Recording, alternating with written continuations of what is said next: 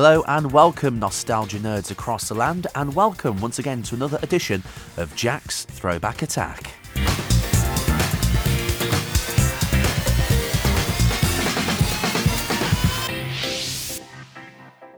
So it's a great pleasure to have with me a man who has played so many puppet characters on screen down the years. It's Francis Wright. Hello. Hello there. How are you today? I'm extremely well, thank you very much. You're a puppeteer. You've done many puppet characters down the years. First off, I'd like to know about your early years and what led to you becoming a puppeteer. I was very cynical when I was at drama school. I went to drama school very young. I think I graduated when I was 18. And while I was there, I decided very definitely that I didn't want to be an out-of-work actor all my life, and there must be something I could specialize in. And originally, you see, very grandly, when I was about 5 years old, declared that I wanted to be a producer. And that, of course, I had no idea what that meant, but it sounded good, and it was wonderful. And my mother worked for the BBC at the time, and so I vaguely knew that the producer was something important, and I said, that's what I want to be. It for various reasons, didn't work out. I mean, I didn't have a university degree, and you couldn't be a producer without one. So I trained as an actor instead. And while I was at drama school, I realized that one was going to be doomed fairly soon. And what could I possibly do that might mean I stood a chance of maintaining a career in entertainment, which was I really wanted to do. And so I hit on the idea, largely thanks to a friend of mine, of maybe looking at puppeteering. And I was one of the very first in my year to get a job, which, of course, you had to have an equity card in those days in order to get a job, and you couldn't get a job without an equity card, and you couldn't get your equity card unless you had a job. So it was all very, it was all a bit of a vicious circle. And one of the ways into entertainment generally was through children's theatre and anything that did that. And so I joined a wonderful company called Playboard Puppets, which became very well known for doing a program called Button Moon on television. When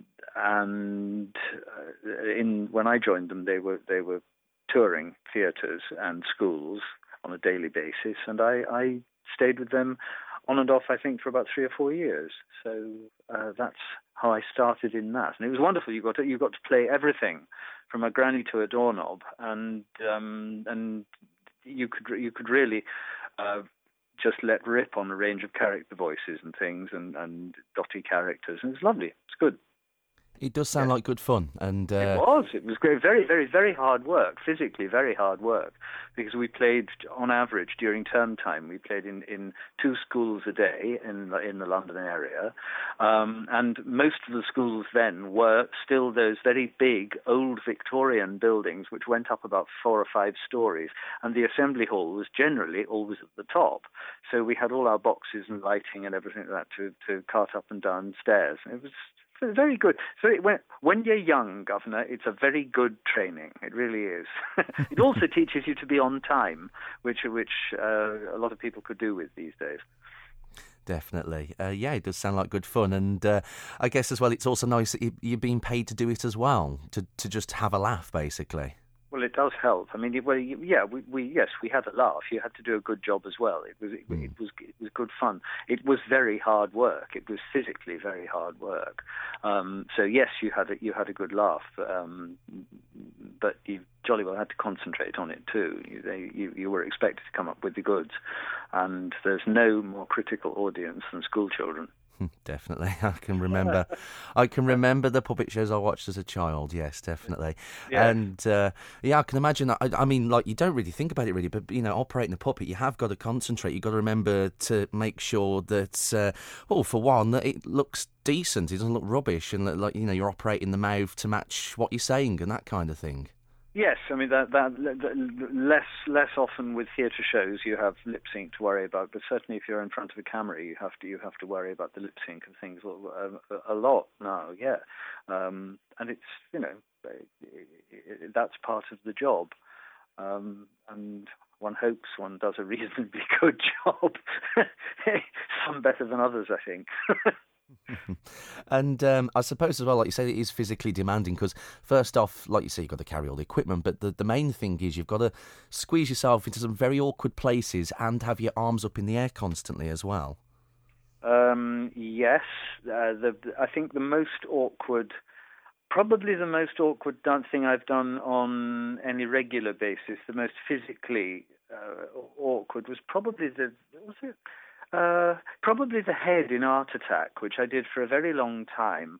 And he sits on top of a kind of pillar, which is quite narrow, and I was inside that with my hand up through the top of it into his jaw.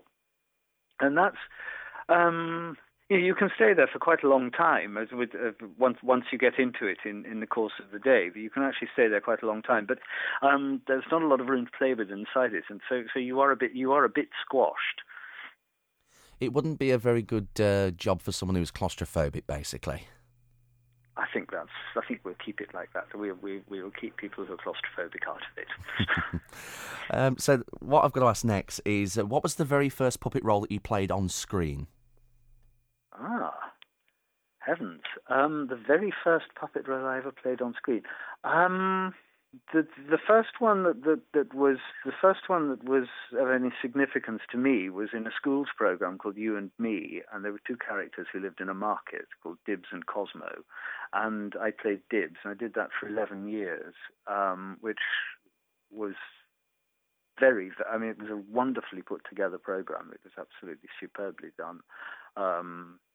It dealt with all sorts of things. It was one of the first sort of programs that dealt with real issues. One of the first children's programs that dealt with real issues.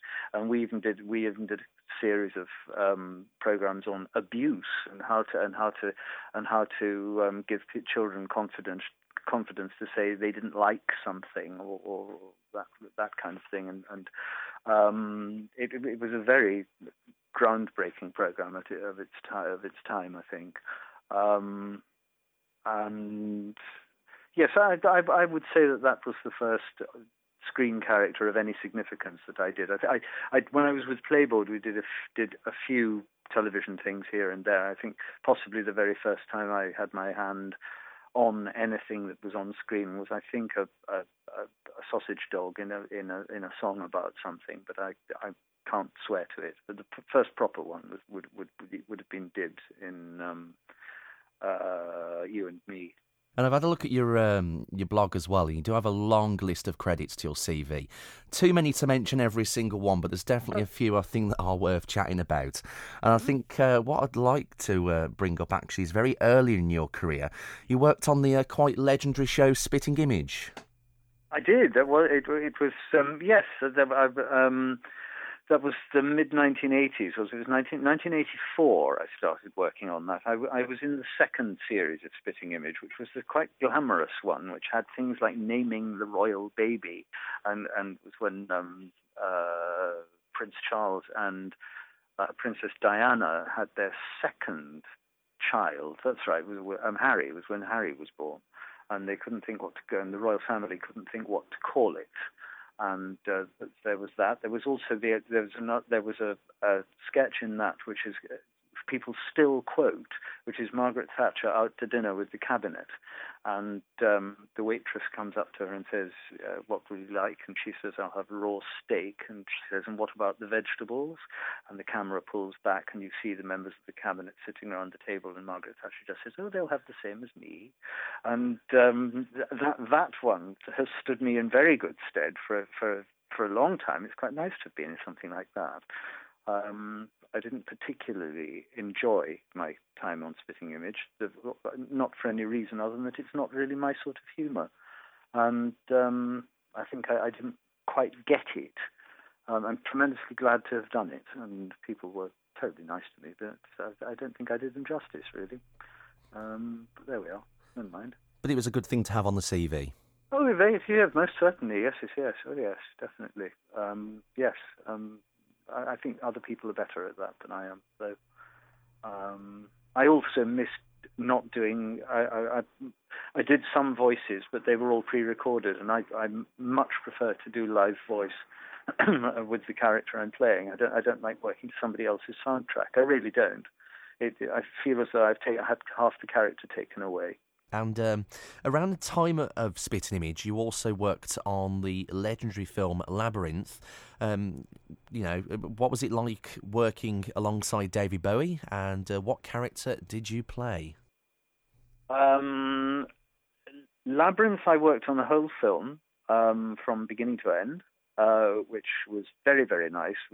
All the auditions for it all happened while various people were doing Spitting Image. Nobody ever said anything, and it was all kept very quiet. Why have you got that in your pigeonhole in the hotel? Blah blah blah blah blah. And we all realised we were auditioning for it together, and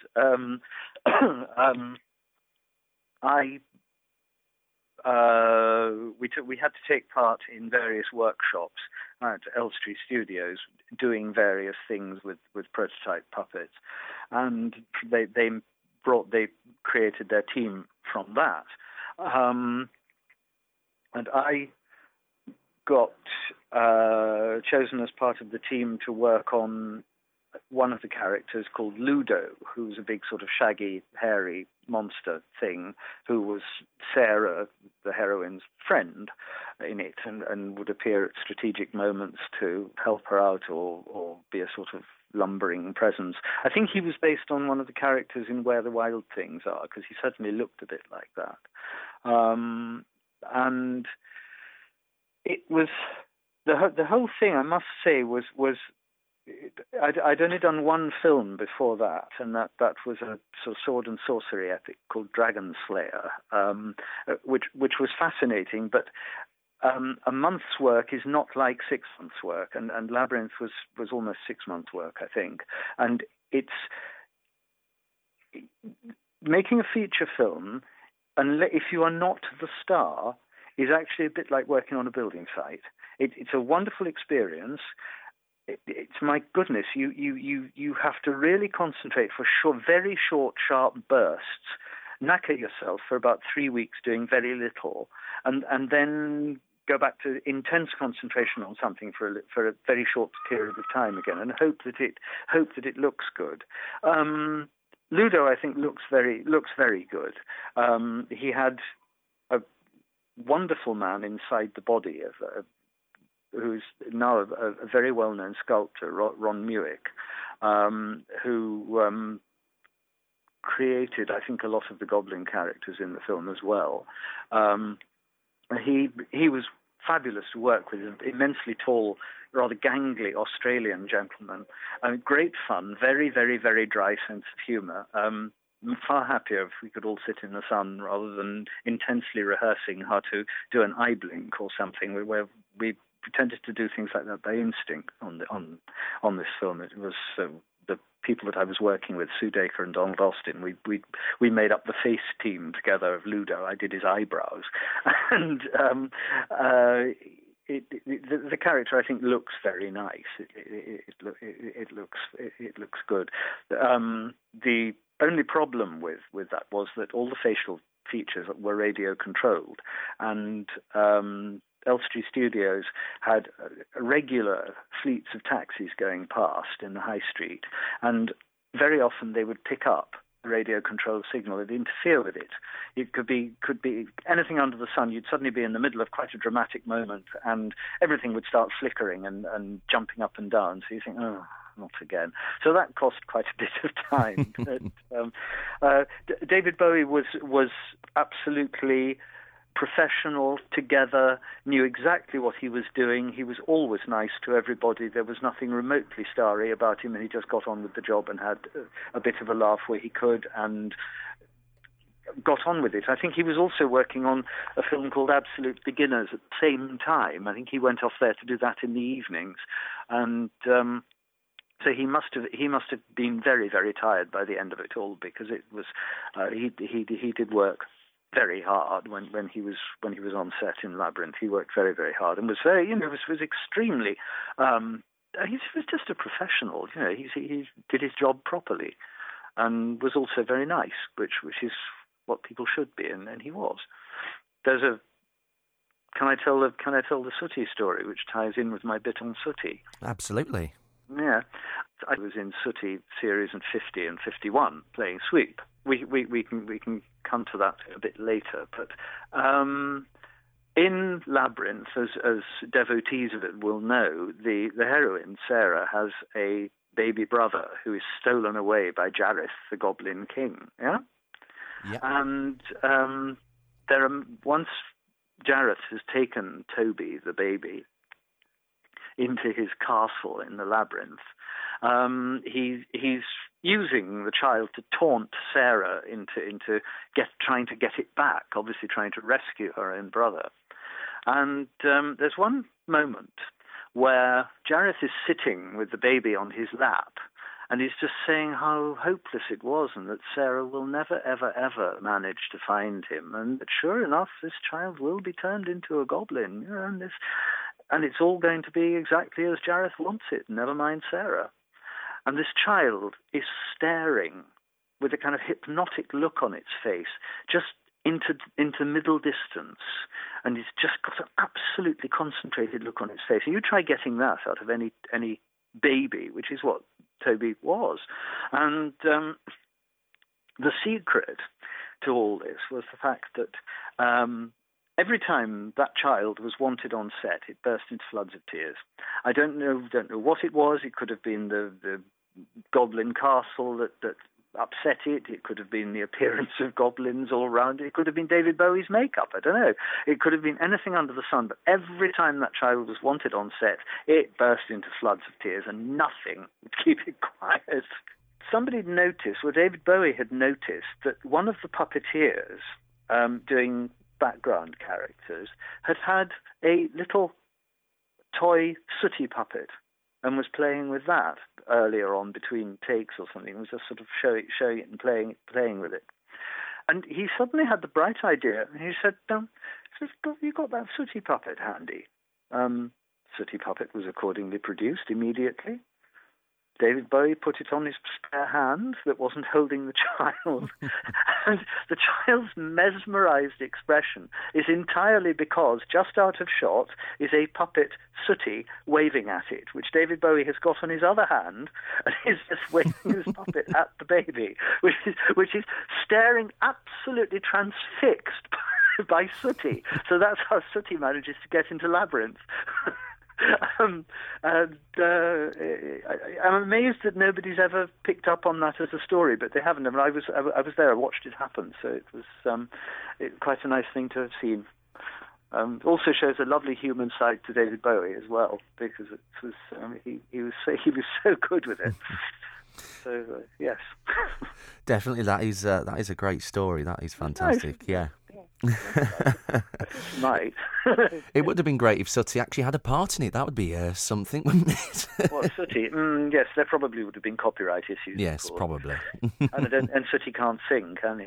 No, that's true. That's true. Right. Probably wouldn't have been very good then. But that is quite a good mental. That is quite a funny mental image. Just image of David Bowie operating a Sooty puppet. Yes, exactly. Yes. I mean, I wish I had taken a snapshot of it, but I didn't, because it was much more difficult to take snapshots of things in those days. And everybody knew about it, and you couldn't just do it on your mobile phone. But yes, it was a nice moment. There were lots of very nice moments in that. It was good. Good memories. And the good thing is that the film is still very popular all this time later. It is, isn't it? Yes. I'm always rather surprised to learn how many people have seen it. And it was good fun to do. Very, very, very hot during the summer, because especially the Bog of Eternal Stench, which was on one of the very big shooting stages.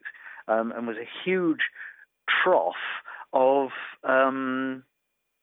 quite liquid wallpaper paste, mixed with a sort of green dye, I think, which is how they made it sort of bubble up and down when they blew compressed air through it. And because wallpaper paste is organic, and basically rots. During the course of the summer, every possible mosquito and insect that discovered it loved it, and the place became a kind of colony for wildlife. It was very interesting, and it began to smell pretty bad as well. But there we are. Never mind. Never mind. Am I right in thinking, because I've only watched Labyrinth once, am I right in thinking it had something to do with Jim Henson or the Henson Company? Am I right in that? Certainly. Yeah, most certainly. I think Jim Henson directed it, and the Hensons made all the puppets and various exotic characters in it. And it was. I think the first film they'd done before. The film they'd done before that was The Dark Crystal, and this was a kind of development of that. This was the way they wanted to take things, and it was very. I think it was very successful for them. I don't actually know, but I think it was pretty successful. They certainly seemed to be very happy with it, which was good. I think they were less happy with the story of The Dark Crystal than they were with the story of Labyrinth. But I prefer the look of The Dark Crystal to the look of Labyrinth, but that's just personal taste.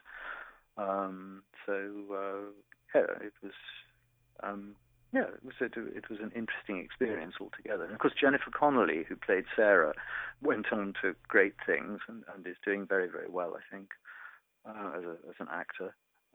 Which she richly deserves, because that girl, who I think was only 15 at the time, was every bit as professional as David Bowie in totally different ways, and she got flung about quite a lot, literally on set, and was very, very, very, very stoical all the way through it. Took everything in her stride and did it very well. It was always good-humoured. She was extremely, extremely pleasant young woman. She was lovely.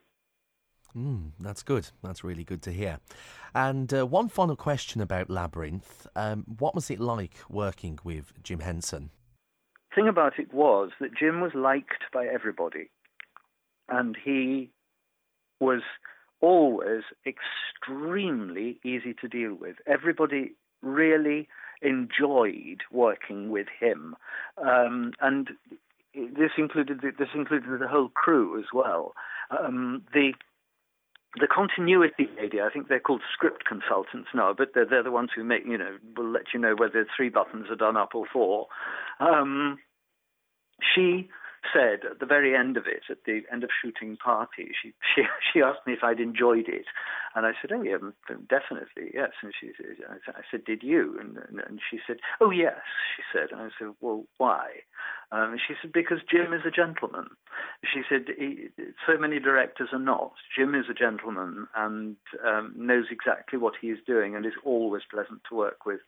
And it's nice, it's a terrific accolade, really, for somebody like that who had done just about every film under the sun, to say. It's nice. It's nice that counts for something, I think. That his basic good manners and his way of treating people is just really, really noticed by everybody. Definitely, and very much missed. And another famous TV show that you worked on was the 90s BBC adaptation of Five Children and It, and you played the Psammead. I have to say, the puppetry of that character looked fantastic, and there's quite a magic to it that you can't really get with the likes of CGI. Exactly. Well, yes, I'm glad you say that, because you're quite right. You can't get it with CGI because that tends to be soulless. It can be perfect in every possible way, except that something somewhere is missing, and I think it's just missing its human element, if that makes sense. There is something about sticking your hand up the middle of a character and actually doing it like that immediacy where you're providing everything, including that you're doing the voice live, you're moving the mouth live, you've got people around you who know exactly what they're doing with you, and it just creates a kind of unit. And also you've got the interaction with the children or whoever the character is playing with, who relate to something like that far more than they relate to a sort of lump of polystyrene on the end of a stick. When they can actually see it there and have a bit of banter with it between takes and things. And we had, I think the Samiad scenes in that first series were shot over a period of about a fortnight in a gravel pit in Dorset. Done very quickly, because the children were under a certain amount of time pressure, because they were not allowed to work more than a certain amount of hours a day, and so we had to get their scenes done quickly and efficiently, and we just had a great deal of fun doing it. It was like a holiday. It was really superb. Of course, it was also the beginning of the Gulf War. I think it was the Gulf War, and the place where we were shooting was right near an RAF base. So quite frequently we had RAF planes whizzing over to the Gulf and do their bit, including the pilot who'd done all the flying shots for the series, for the scenes where the children learned to fly at the end. And so that gave it an added kind of poignancy as well. But it was a very special experience. That really was lovely. I think that's still one of my favourites. Well, I think it is probably still my favourite. And the team I had with me working the Samiad's arms and feet and eyebrows and things were absolutely wonderful. They were really extraordinary. They were so good. It was so good. We're still friends. We still see each other occasionally. It's lovely. They're all very, very busy now. They work mostly in films and special effects in films. They are very, very good at their jobs. Incredibly good. Fantastic. And I was having a look at it last night, actually, and the Samiad comes up from up out of the ground, and I was wondering, how do you operate a puppet from underground? They planned it very carefully. The thing was gone into with meticulous detail, and from the word go, they decided that the best way to do it was to dig an underground room for us all. Bear in mind, I think there were 5 of us all together working the Samiad. They dug an underground room, which we all went down into. There was a hole in the middle of it, through which I put my arm, and the Samiad was put on top of that. There was a lot of sand and a lot of stuff called vermiculite, which gardeners use, which is something to do with potting, I think. And this is what gives the sand its slightly silvery look in the series, because that got absolutely everywhere. You couldn't move for vermiculite; you'd find it in your knickers at the end of the day. It was. Well, we were very, very, very comfortably treated. We had a nice time down there. It's lovely. We even had a fridge to keep cool drinks in. And so they sorted it all out extremely well. It was good fun. Wow, you wouldn't have thought they've actually gone through all the trouble of building an underground room for that, but that's incredible. That must have been quite dark and quite hot. No, it was all right. We had fans and things to keep us cool between takes, which was fine. It's also the trouble taken over something like that saves an awful lot of time.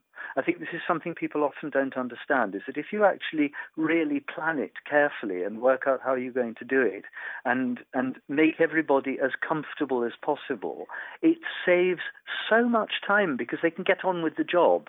And it did. It worked. It worked like that. Everybody's happy. They don't resent anything. You can't get little niggles going. It works terribly well.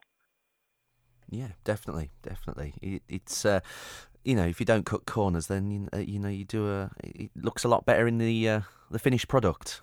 Yes, and it doesn't always make it much more expensive either. It does. It just all they need to do is think about it a little bit beforehand, and also the other way to do it is actually talk to people who might have done it, so that they actually know possibly what the best route is. Then, if you can't have everything you want, you can reach some kind of compromise. But the worst thing is when you're suddenly presented with a puppet that you haven't ever actually seen before or done anything with before, and they say, right, just do that and be funny. Doesn't always work like that. Is the script funny? Well. Yeah, definitely. And I have seen the video as well on YouTube of in between takes of Samyad singing. I have to say, you've got a good singing voice. Thank you very much. That was one way of keeping people entertained, really, because the different setups took quite a long time to arrange, because the whole thing was shot with one camera rather than 3 or 4 cameras, which you'd have in normal television of the time. Used mostly was studio based, and you'd use more than one camera. For Five Children and This, it was shot like a movie, so it was shot with one single camera, and the different setups could take quite a long time to arrange. So between those, you have to keep people entertained, and so the best thing to do was be a kind of cabaret right the way through it. I don't think anybody actually got tired of it, which was quite flattering, really. I had a wonderful time. And my Samyad team, my various body parts that were around me, they joined in with it beautifully. We had a wonderful time. It was great. It does look great. You can almost believe that it is real. Like I say, the puppetry and the actual makeup of the puppet is fantastic. That is something you just don't get on children's television anymore.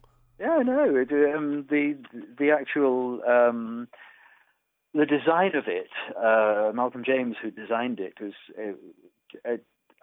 really exceptional as a designer and as a sculptor. My goodness, just astonishing, really astonishing. Malcolm, who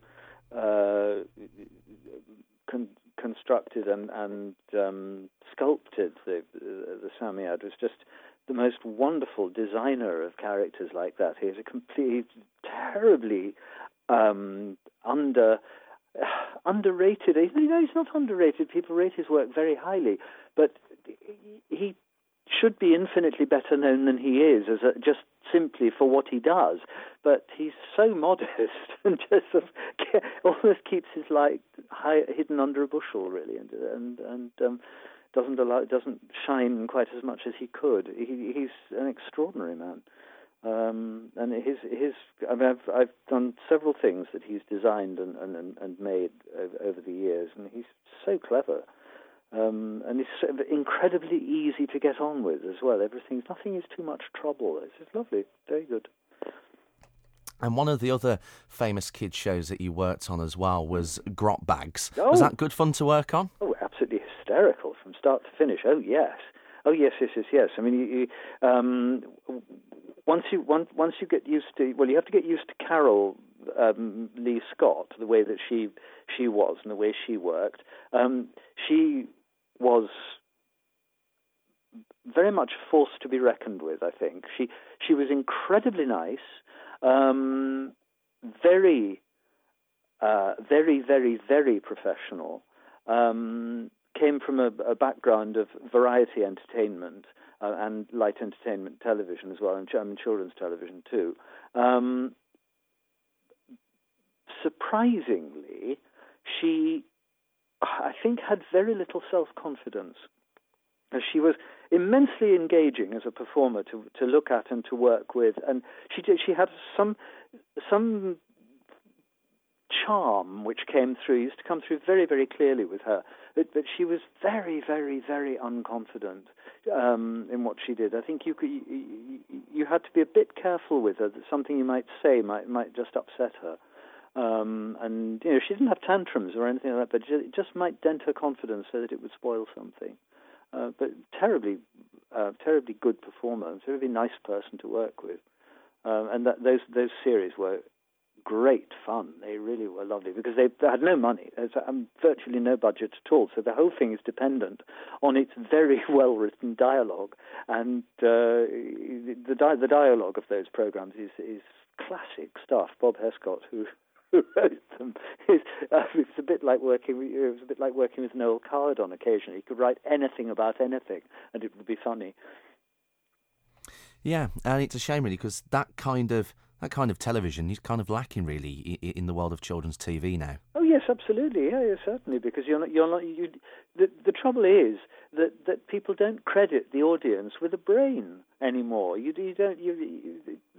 producers and anybody who put programs together like that, they seem to be so scared of actually slightly challenging the audience, or perhaps they just don't get the humour themselves sometimes, and it leaves so much unexplored, so much fun that could be had just isn't, and it's terribly.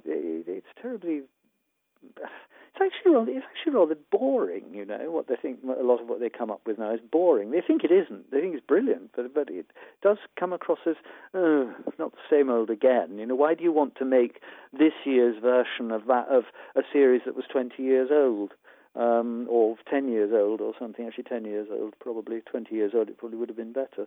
But there we are. Never mind. As long as it keeps people employed, that's the main thing. Definitely. And what characters did you play in Grotbags?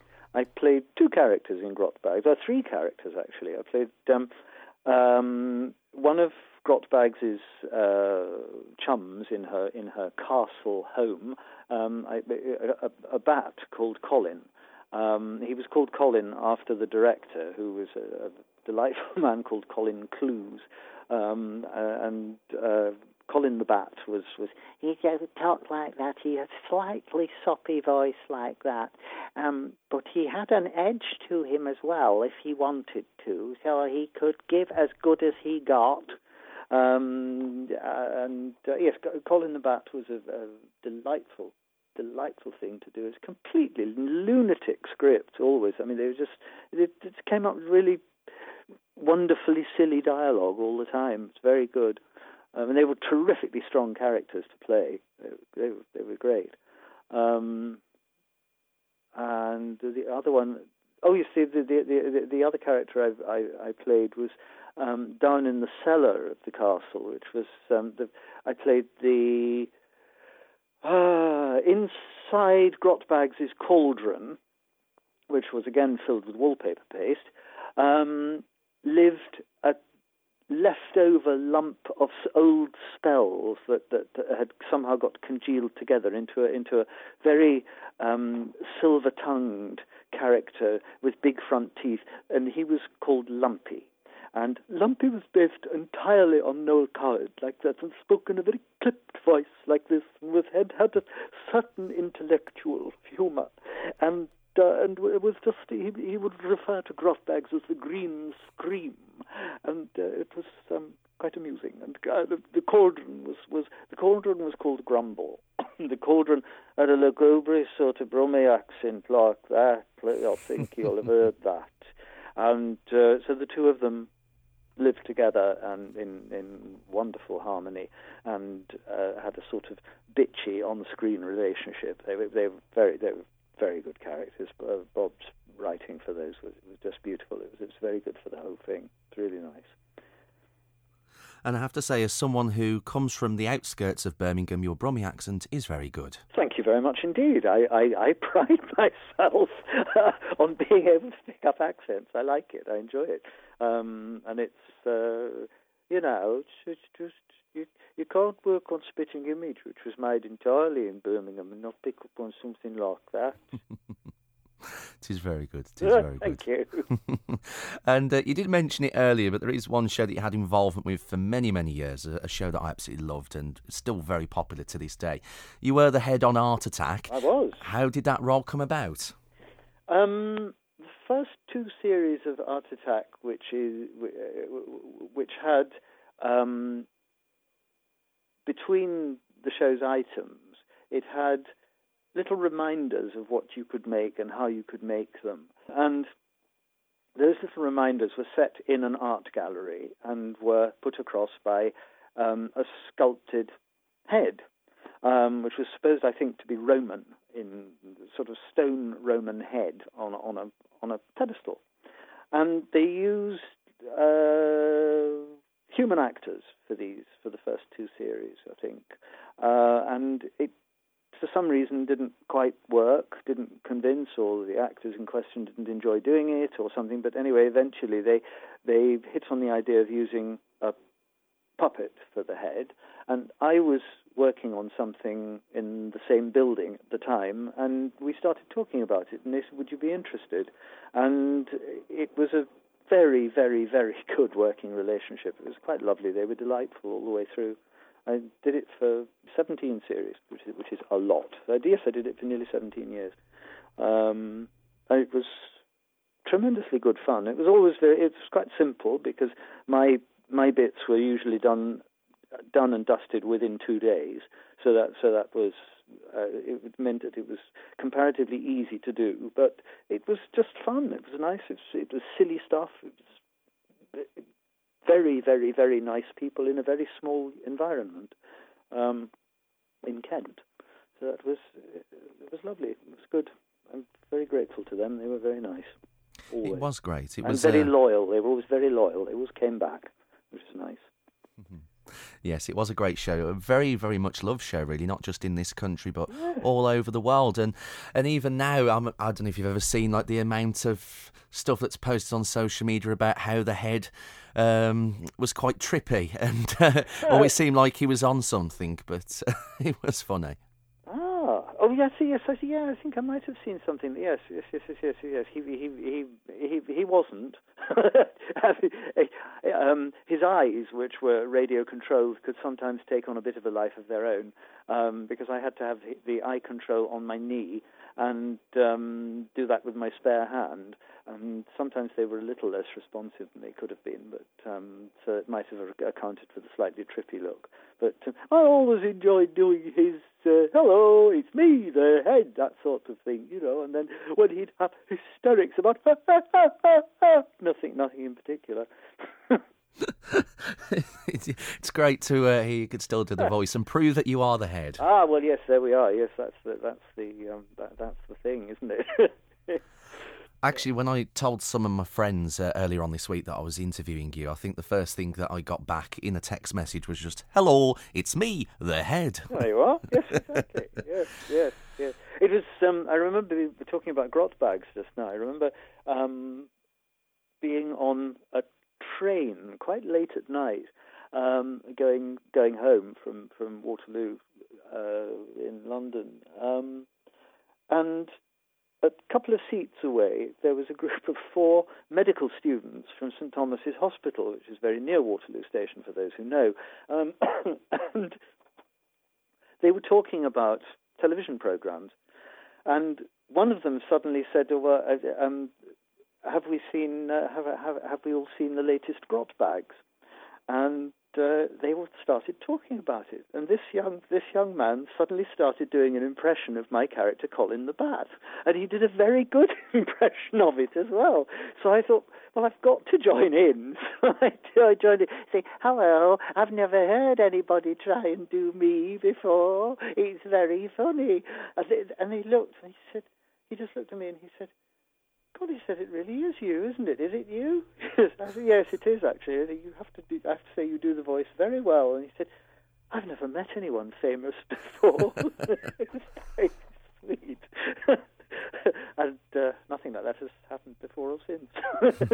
There we are. That's the one thing with working in puppetry, really. Like, you work on all these shows, but you can still remain incognito. You can still walk down the street and not be pestered. You can go and buy baked beans in Tesco's. Yes, exactly. I mean, sometimes that's of course, you wish people would recognise you for what you've just done, but most of the time it's quite good that they don't.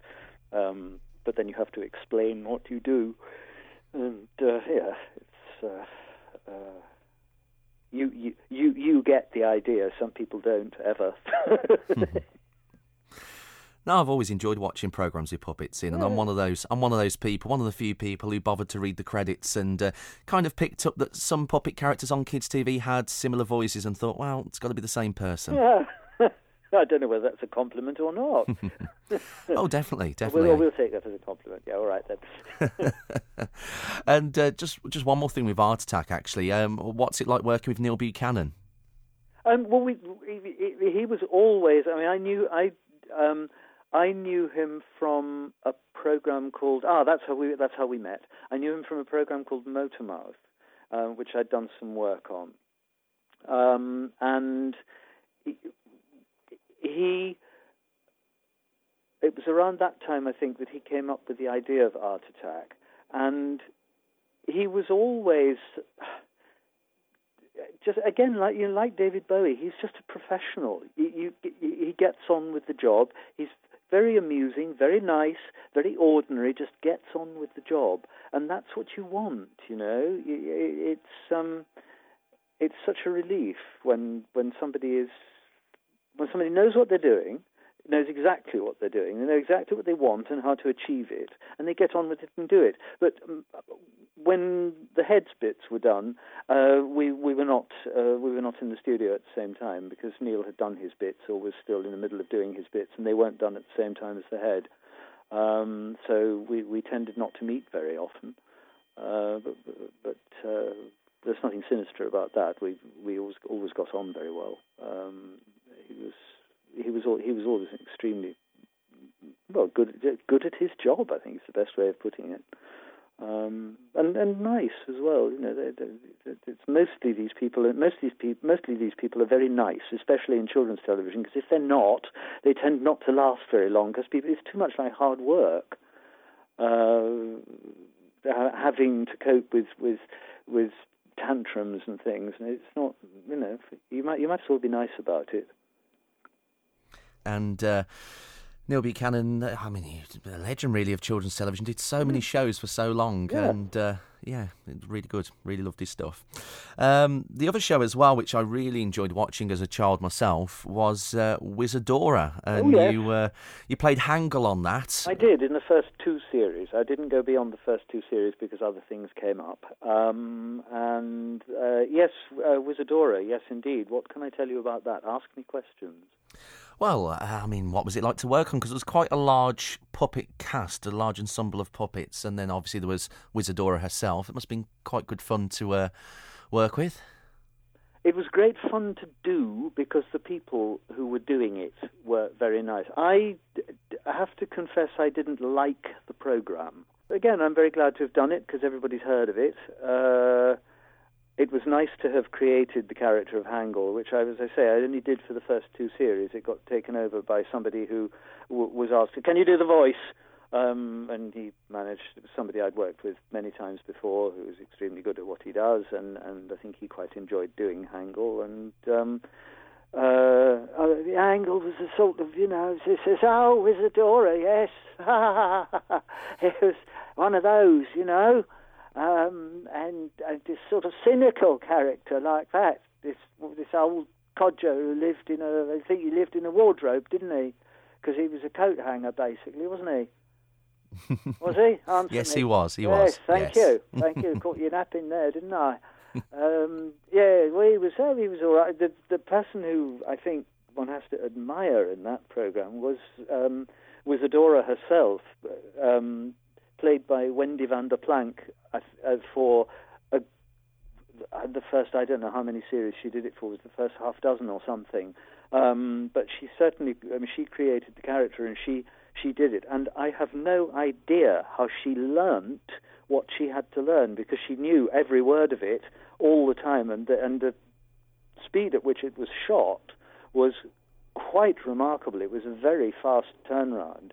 And she seldom dried up on her lines. She always seemed to know exactly what she was doing, and she had to learn what, for the most part, was drivel.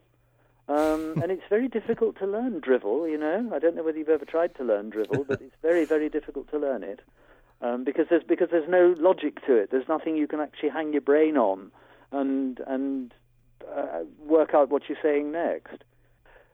I can't say I hated doing it. I didn't at all. But I have to say there are certain things I did not like about it, and I don't think I ever made any secret of how I felt. So there we are. I did play another character in that, which was the character that lived in the bottom of the chest of drawers. No, not was he? Which one was he? There was top, sticky, and bottom. Yes. Did I end up by playing? I think I might have ended up by playing bottom. Yes, that's right. I ended up by playing bottom, I think. I thought of it like Eccles in the Goon Show, but that character had been created by somebody else. So for the first couple of series, people chopped and changed a little bit.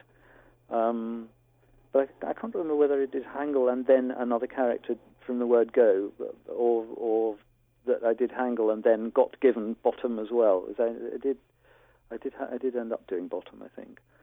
It's a long time ago, you know. Yes, it was. I think it started in '93 on the television. Was it? Yeah. Was it? Oh, right. Yes.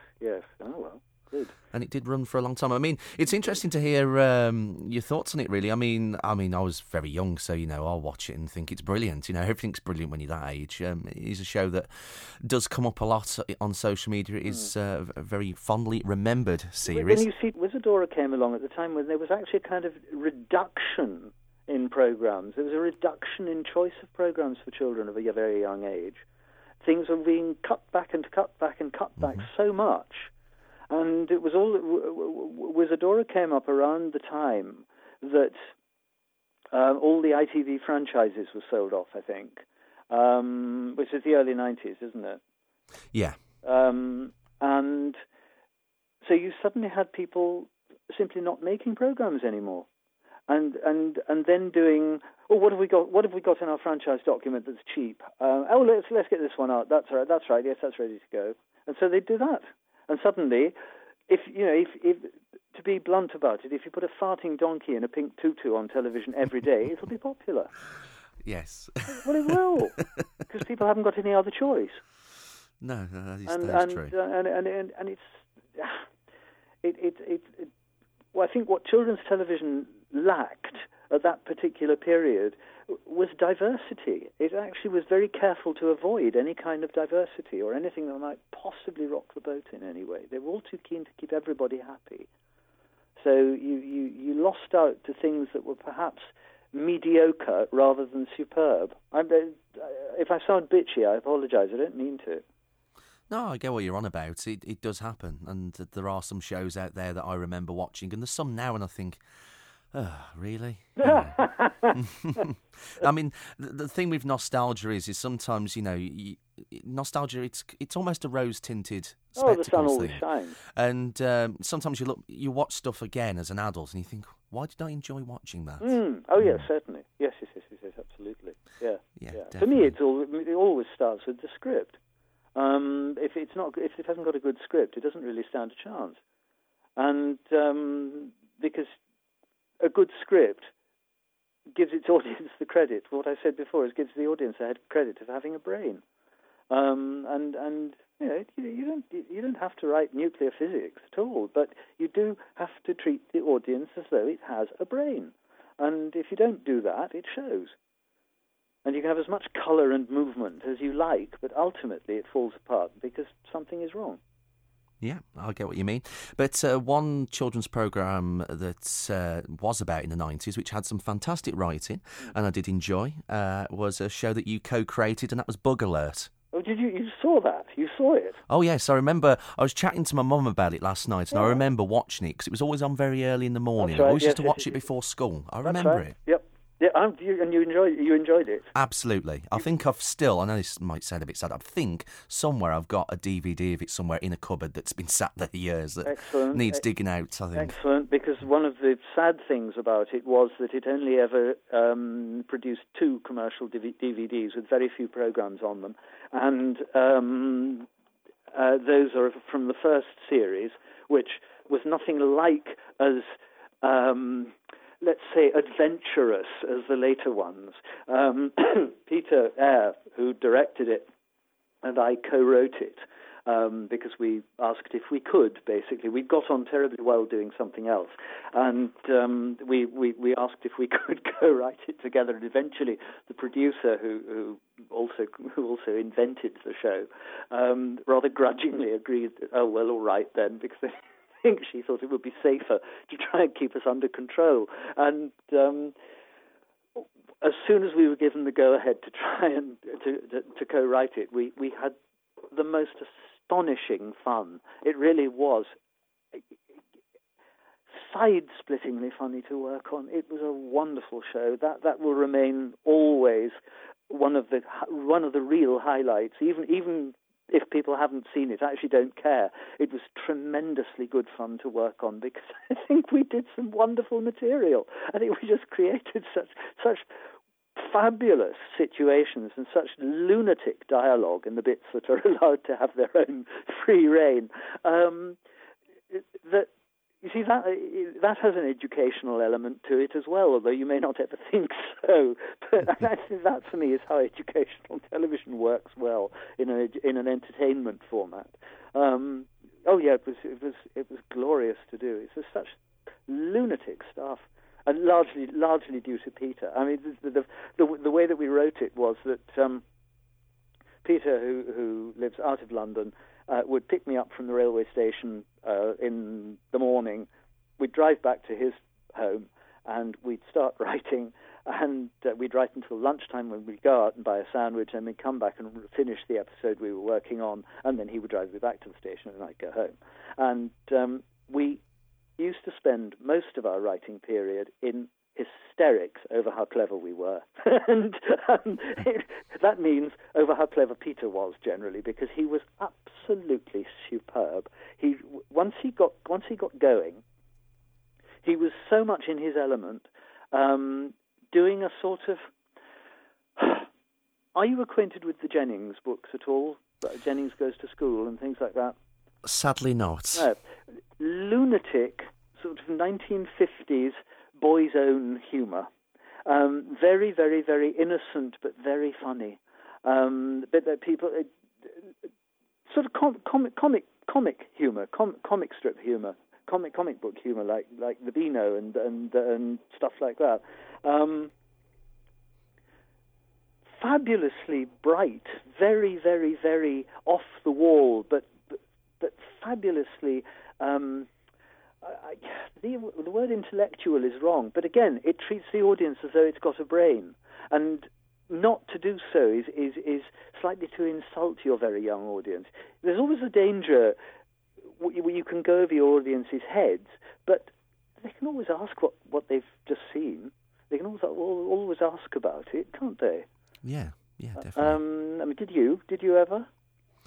I can't remember. I just remember enjoying it, watching it every morning. Why did you enjoy it?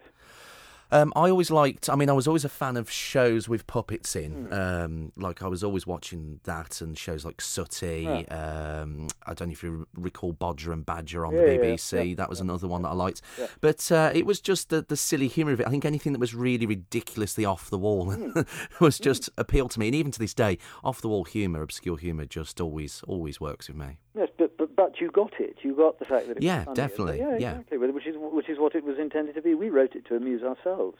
I mean, if Peter didn't find it funny, we didn't put it. It didn't end up in the script because he made sure of that. And he and the producer would have some spectacular fights over certain jokes that he was absolutely determined were going to go in, and we would suddenly be told no. And there was very little argument, but somehow or other, most of them ended up back in there.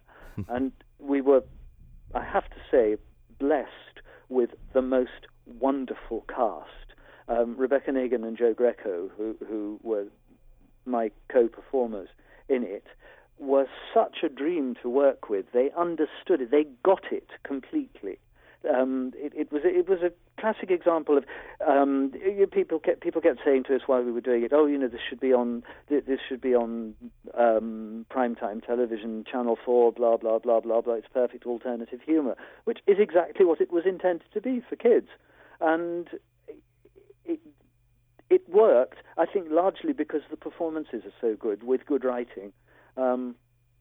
It actually. It's a little gem. It really is. And the third series that we did has some wonderful programs in it. They're very, very good. They're extremely funny, even now.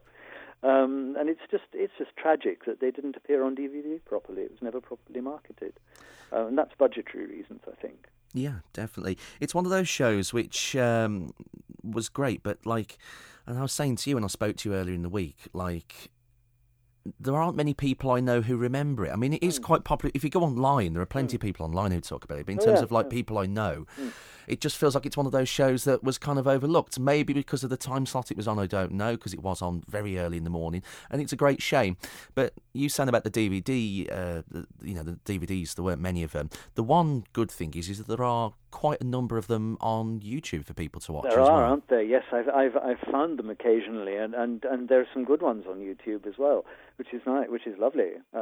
Yes, so anybody who wants to go and watch it on YouTube, feel free, because they're well worth it, especially the later ones. Yeah, they're brilliant. I think the songs are wonderful in it as well. They're tremendous.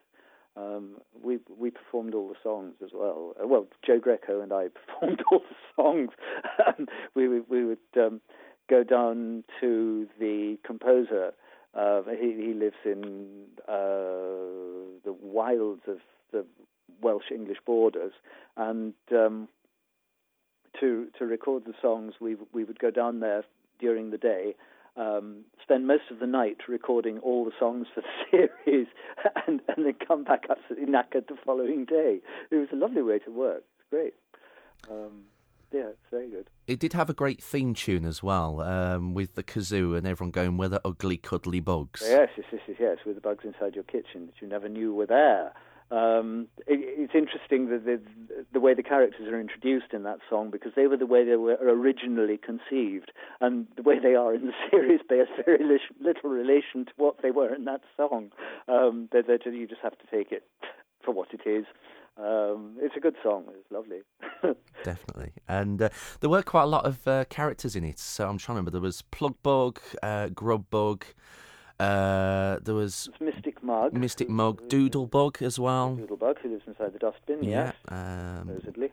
Grubbug, wasn't there as well? Grubbug, who was the cook, yes, and the general who's a sort of Basil Fawlty character. I thought that. I was going to ask you, was it based on John Cleese? No, not at all. No, he was based on me in my most impossible moments, and he's just basically being a pompous fart, and it's a wonderful character to play. It really was. It's quite delightful. I mean, they're such simple puppets. They didn't have blinking eyes or anything that moved apart from their arms and the mouths, and it just their puppetry at its simplest and most effective. It's just you can do so much with them. And they were really, they were terribly well made by Andy Fraser and Tracy Lilly, who also worked on. They also worked on the Samiad, on Five Children and It. So it's all a very small world, and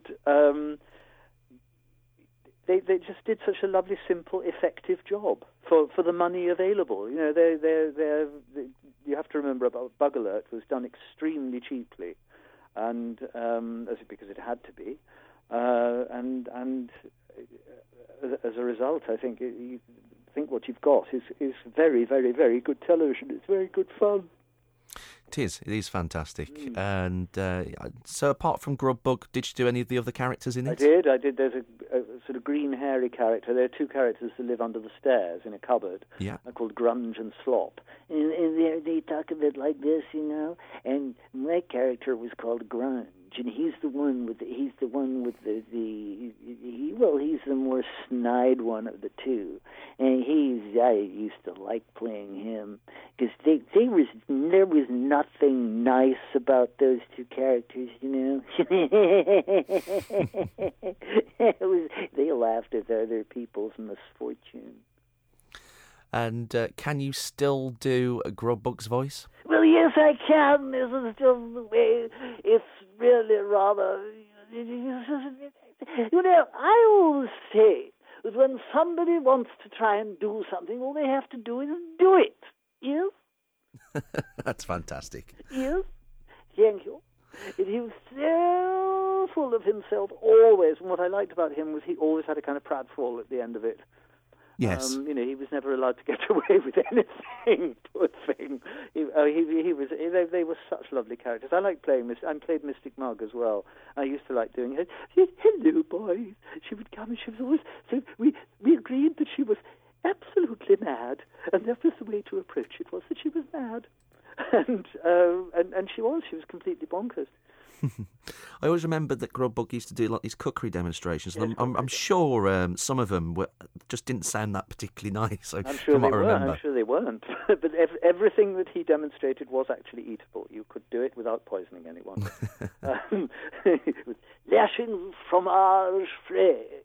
There's always fromage frais or something involved, which was a wonderfully middle-class element to add to it, wasn't it? Very, very. No, I did genuinely think it was based on John Cleese and Basil Fawlty. Thanks for clearing that up. No, it honestly wasn't.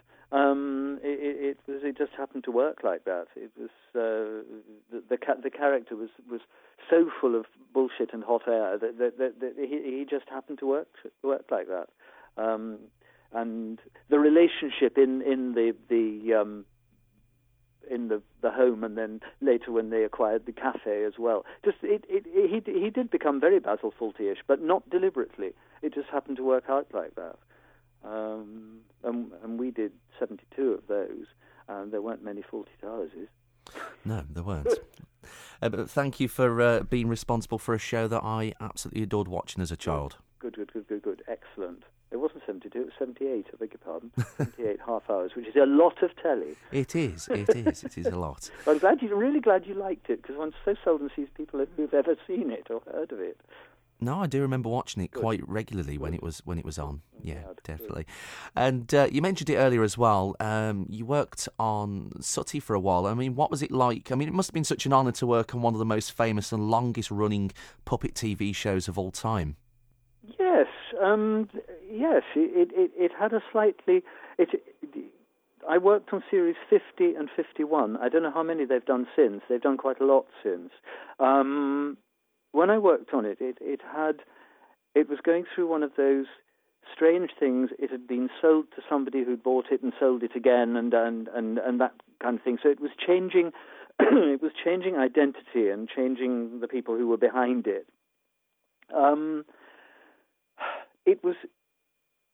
It was great fun to do.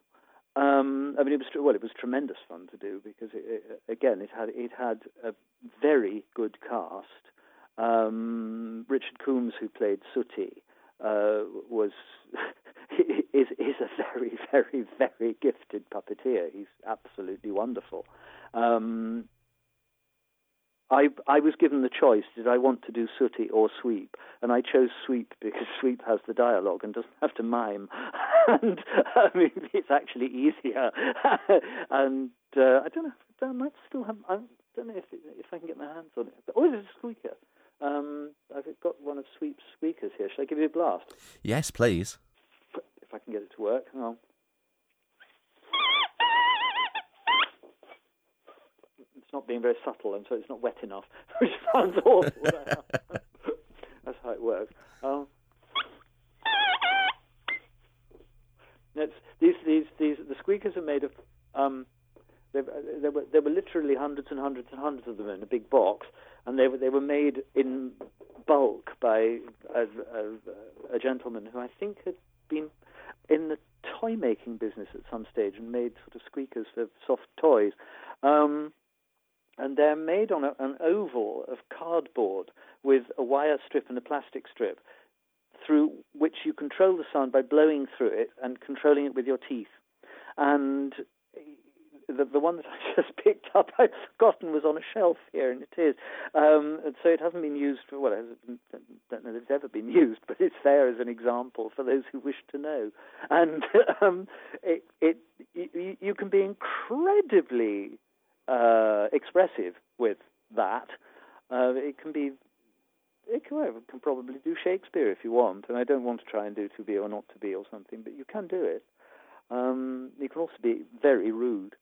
So yeah, it was good. Sooty was good fun. It was good fun to do it. It was good fun to do it. Peter Eyre, who who directed and co-wrote Bug Alert with me, was the one who asked me whether I wanted to be Sooty or Sweep, because he produced Sooty, the series that I worked on, and so it's a very small world,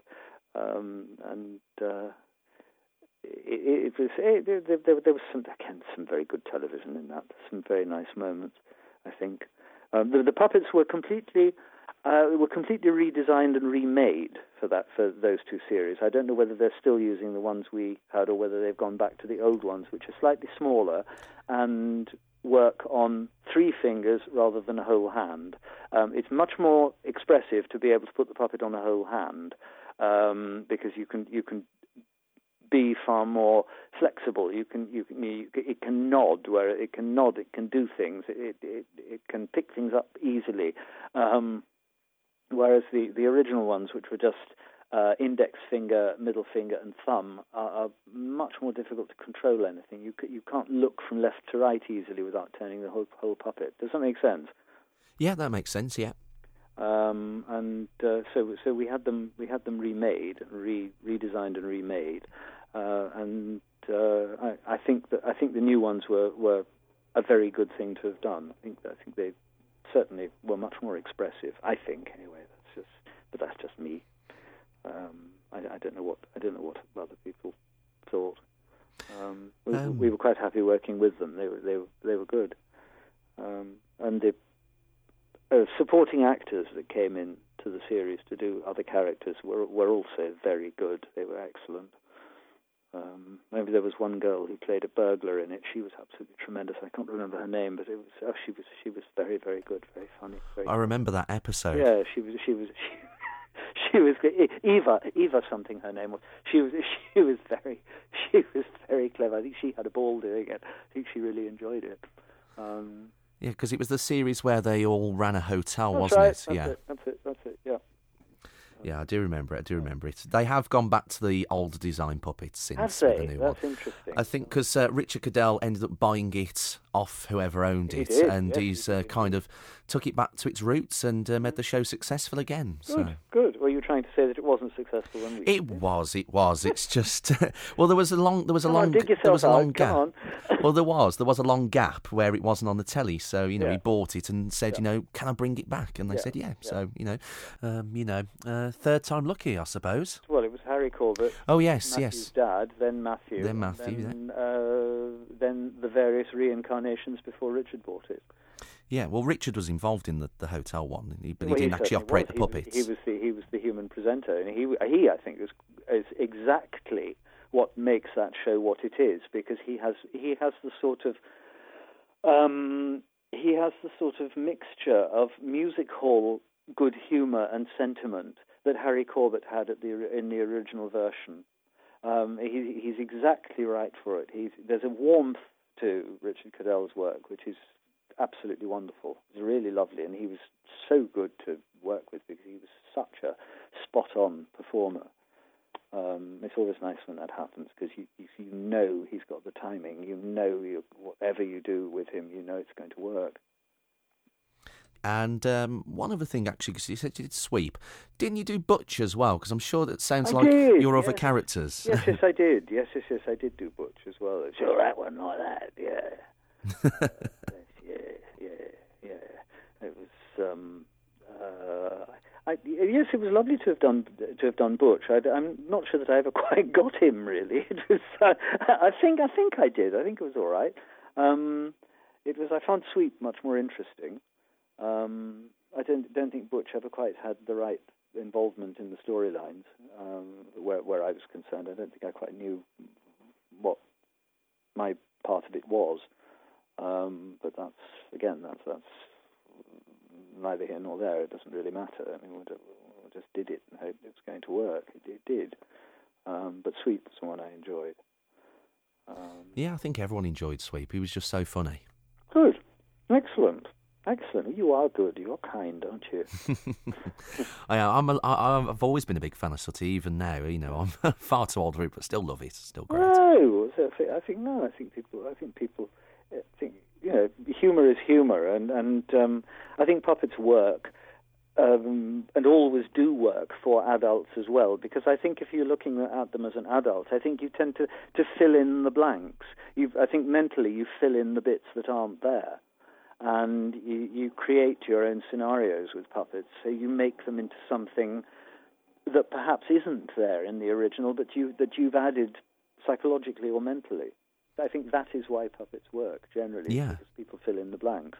So when you start seeing and all singing, all dancing, all everything in CGI, I think that's why it doesn't necessarily work. No. There's too much. Yeah, there is too much of it in kids' TV and television, full stop, I think. But also you don't leave enough to the viewer's imagination. No. And because it's essentially an inanimate object, you have to leave something to the viewer's imagination. Because it's not living, breathing tissue. It's not. There isn't a brain there. There isn't a soul there. So you have to leave it for the audience to put it in.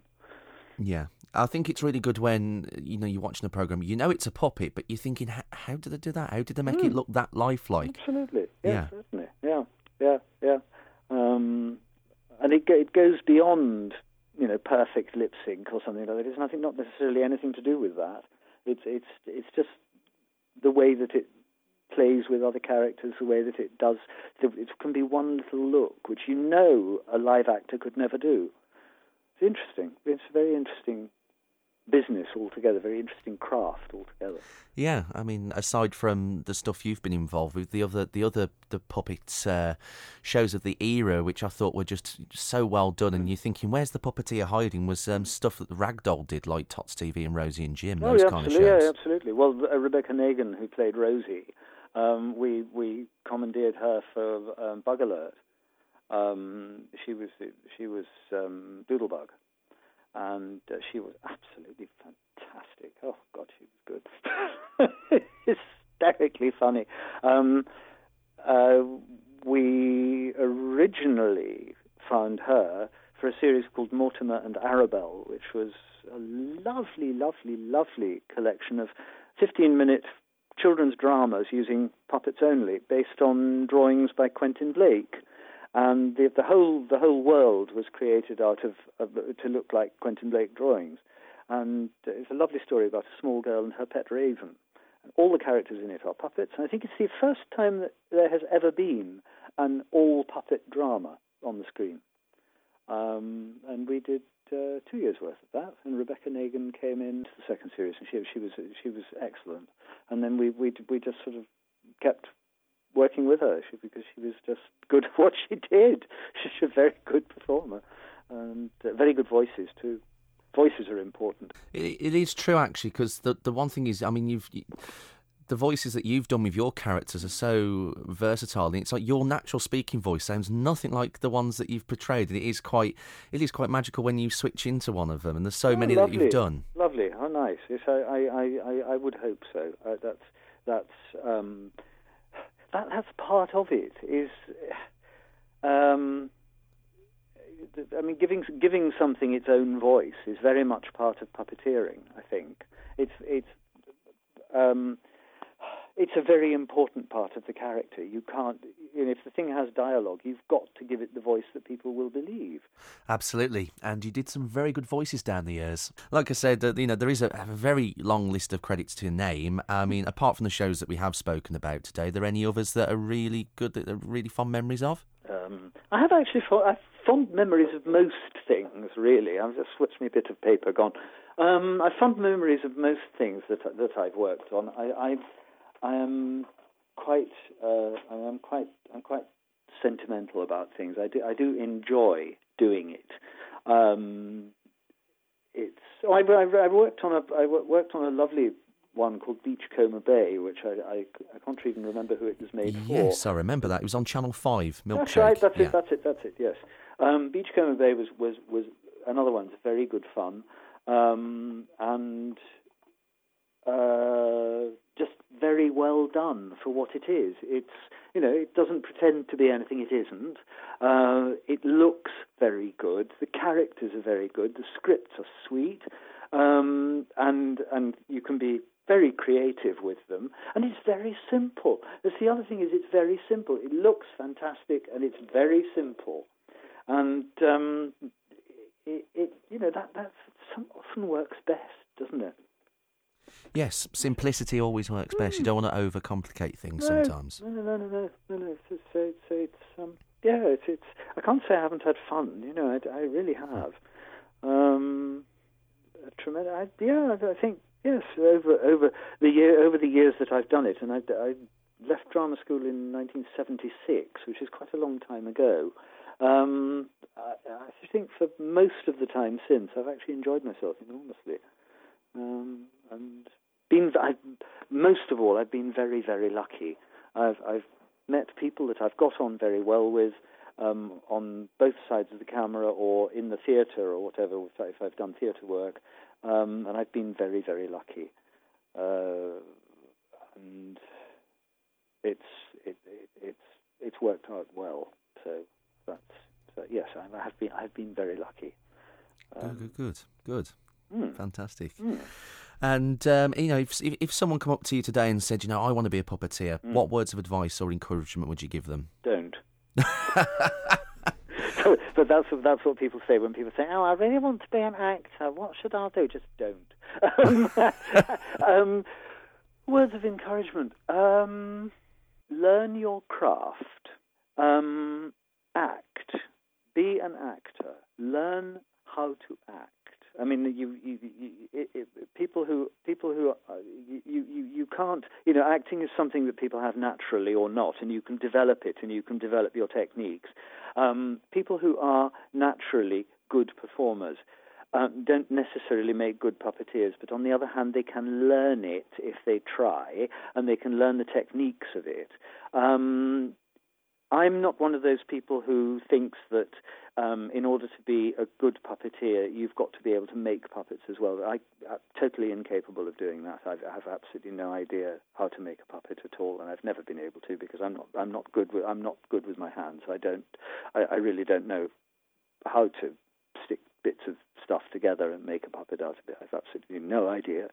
I really. To be a puppeteer, I think you've got to be an actor. You've got to be an actor first of all, and learn about the craft of acting. Work on your voice. Work on things like that. Work on your voice. You don't need to be a mime artist. You don't need to be a ballet dancer. You don't need to go off and study French mime for 35 years. You really don't need to. What you need to be able to do is realize that if you're going to do puppeteering, most puppeteering is quite hard work physically. For goodness sake, have some energy in performance, have some energy, be prepared to have a laugh, be prepared to act properly. When you see something that really fires you as a dramatic performance, either on stage or screen, that is good acting, all right? You can apply the same rules puppeteering. Oh, well, thanks for that advice. So, any budding puppeteers, then there's the words of advice that you need to adhere to for that. I mean, perform. Get used to performing. Mm-hmm. And you've got to enjoy it. You've got to be a fan of what you're doing. Yes, you've got to enjoy it, and largely you'll enjoy it if it's well written. I mean, we come back down to the script. Is it well written? Is it well put together? Is it a good show? If it's a good show, then you'll enjoy it, and you really will. Well, following on from the days in children's television, I mean, what have you been up to more recently? What am I working on? Oh, I've been working something quite different. I've been doing something totally different. I've been working as a voice coach on Call the Midwife, which is lovely. It's lovely to do it. And they're fantastically loyal. They keep coming back, which is good. I started out by tutoring one of the cast in how to do a Cockney accent of the 1960s, and I've been brought back to do a couple of other similar things since. And so that's what I've been doing recently. I've also been in a few reality shows as myself, as an elocution and voice teacher, and so I've been doing things like that. And puppeteering there is not a lot of at the moment for me. I don't know why not. I don't think there's anything around, is there? Is anybody working on anything? I don't know, because I don't really watch any kids' TV anymore. I really don't know. No, I don't either. There probably is, but I really... I suppose I should turn it on and look, really, shouldn't I? Yeah, you could have a flick through and think, I can do that. Yeah, but somebody else is doing it. Yeah. Yeah. Why haven't I got that job? Why not me? Exactly. Yes, quite. Yes. Why did you go to them, not me? It's yes. Well, there we are. That's also part of getting older. That's something you discover as you get older. Is people move on, and people do want their own contacts around them, and people that they've discovered, and people that they've got to know, and people that are roughly contemporary with them. And that's just a fact of life. You just have to accept that. And also, as you get older, puppeteering hurts more. It really does, because you realise sometimes things are very heavy. And yes, it's. But if somebody says come and do X, Y, Z, I would be very happy to give it a thought. Well, there we go. If anyone's a TV producer listening to this, then give this man a call. You could do worse, I think. It's great that even though the puppetry work is a bit quiet, that you've still you've got a fallback plan, and you still enjoying your work. Yes, I'm all right. I'm all right. Certainly, there's very little else I can do. It's so one has to. I've been lucky enough to be able to stick with it in one form or another. We shall see what the future holds. We shall. And it's so one final thing. You have got an excellent blog with stuff relating to your past TV work online. Tell everyone about it. It's WordPress, and it's Francis Wright, all one word, .wordpress.com, and you will just find it, and I come up, and there's all sorts of different things on there. There's most of the website is to do with family history, which is something I find fascinating. I love doing that. And then there are other bits down the right-hand side of it. I think there's stuff about me, what I've done, lots of photographs, lots of production photographs and things. And so it's a tour around me, basically. It's a bit of ego online. And because it's WordPress, it doesn't actually cost anything, so I stick with that. And it's quite easy to do. I can do it myself in a couple of minutes, which is good. But I do try and update it occasionally. I think I did something to it a couple of days ago. So yes, I enjoy doing that. It's very good. And I like loading the photographs onto the puppeteering stuff as well when it's there. Can't really go wrong with that. It's very simple, isn't it? Yes, it is. And I have had a look through the production photos that you've uploaded, and they are fantastic. Yeah. Well, I think they tell it how it is, don't they? Pretty much.